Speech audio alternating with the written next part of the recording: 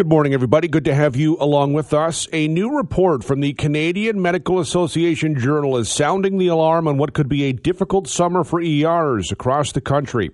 The report, which came out on Monday, said the summer could be exhausting and precarious for healthcare workers as staffing shortages continue to strain resources. The fact we have staffing shortages is not new. The province has taken steps, but is it enough? You may remember that back in April, we talked to Second Street Research about their work that showed nearly 2,000 nurses from Ontario commute regularly to work in Michigan. Well, on Tuesday, Second Street released a follow-up that shows 10,000 doctors and nurses are working in the United States, with the majority of them living in Ontario. Colin Craig is the president of Second Street and joins us now. Thanks for your time today. Well, thanks for having me, Devin. I haven't really seen anyone looking into this the way you guys have. What have you found?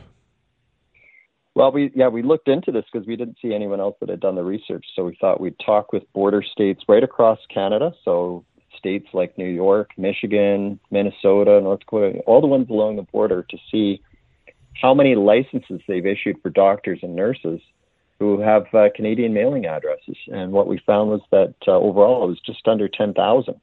And so it's a decent sized number when you consider that so many parts of the country have shortages of doctors and nurses, and obviously Ontario is no exception. And of the 10,000, the majority of them were in Ontario, right? Yeah, that's correct. It was over 6,000 that were in the Ontario area. And in some ways, it's to be expected. Ontario's a little bit unique in that you have two major urban centers that are right near the U.S. border. Of course, we're referring to Windsor and then St. Catharines in the Niagara Falls area. And then obviously some workers in the London area as well are also able to commute and work in the United States. So, one thing about the data is that we don't know exactly what the situation is of these nurses and doctors. We know from our study looking into nurses working in Michigan that the majority of them were actually commuting across the border to work in Michigan. But there were some that told us, no, I'm not there yet, but I'd like to work there in the near future. So this could be the case of maybe someone who's in the process of trying to work in the U.S. And one thing I would just note for your listeners is that we only looked at border states. If we had spoken with California and Texas and Florida and maybe some other larger U.S. states, no doubt they've recruited thousands of Canadian workers as well. Well, just to build off that, I mean, how easy is it to get some of these numbers? Is it possible some of these numbers could be even higher based on how much information is shared?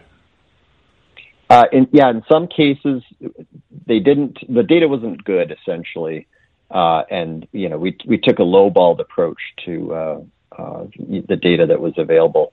It's a bit complicated, but anyway, if anything, these numbers are lowballed. They could be a little bit higher. I don't think they'd be a lot higher from border states, but if you did include the remaining 40 or so other states, then no doubt the numbers would rise significantly. When we talked back in April, we were looking at, nurses and specifically who commute to work in Michigan. The numbers then were high. These are much higher. So were you surprised at all by this? Maybe not the fact that we have thousands of nurses and doctors here, but this is quite a large number. And as you say, it might even be, kind of lowballed. Yeah, just given the exercise we went through previously with the other report, these weren't too surprising.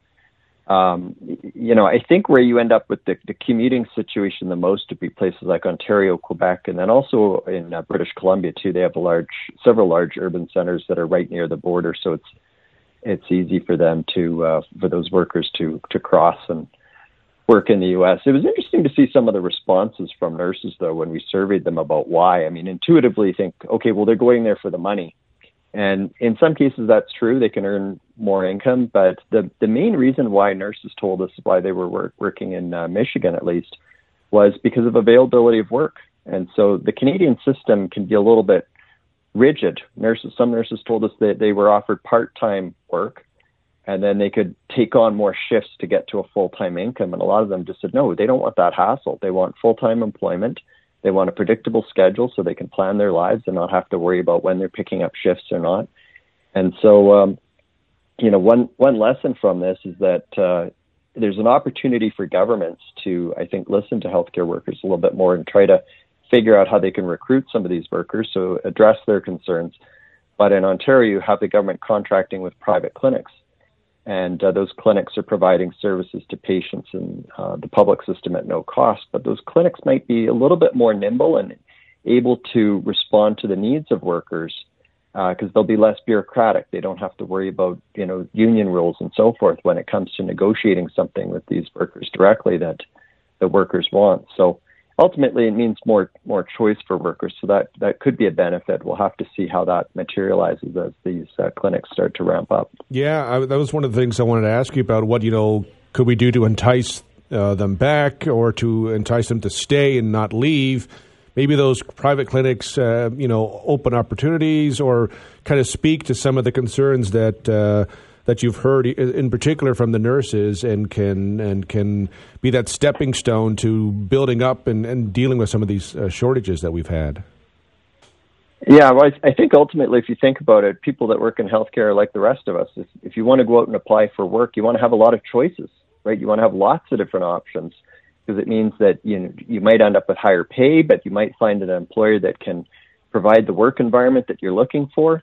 It's a numbers game. So by having more clinics in the healthcare system in Ontario, it ultimately means more choice for workers. So like I said, on the surface, it certainly seems like it's a positive move, and we'll have to wait and see if maybe they're able to recruit some of these workers. But there's a huge opportunity, whether you're looking at the public or private sector in Ontario, in terms of healthcare, for those bodies to start reaching out to these nurses. And one of the interesting things is that, at least with the case of Michigan workers who are in the nursing sector, the contact information is public. So, these healthcare bodies can pick up the phone or email them and try and track some of these workers down and try to convince them. It makes it a little bit easy for them.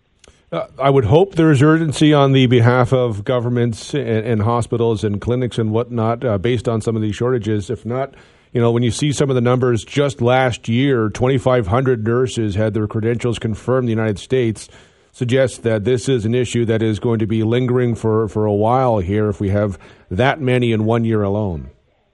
Yeah, that was a surprising figure. And if you think about it, if that figure keeps up for 7 years, that's an NHL arena sized, or an NHL sized arena full of nurses. That's a lot of people that are in Canada working as nurses who are applying and looking to go to the United States for work. So it's pretty sobering statistic when we talk about the fact that right across the country right now, the healthcare system is dealing with a shortage of workers, whether it's family doctors or doctors in hospitals or nurses or whatever. There's a real need to be able to retain and recruit staff so that the system is there for us when we need it. And like I say, the system being not just the public system, but also private options too. They're going to need staff as well. So. Well, as I said, I hadn't seen anyone looking into this the way you guys have. Glad you have, and appreciate the time today. Thank you very much. Well, thanks a lot, Devin. I always appreciate chatting. That's Colin Craig, president of 2nd Street. We need to pause. When we return, we'll have more of The Morning Show with Devin Peacock on 980 CFPL.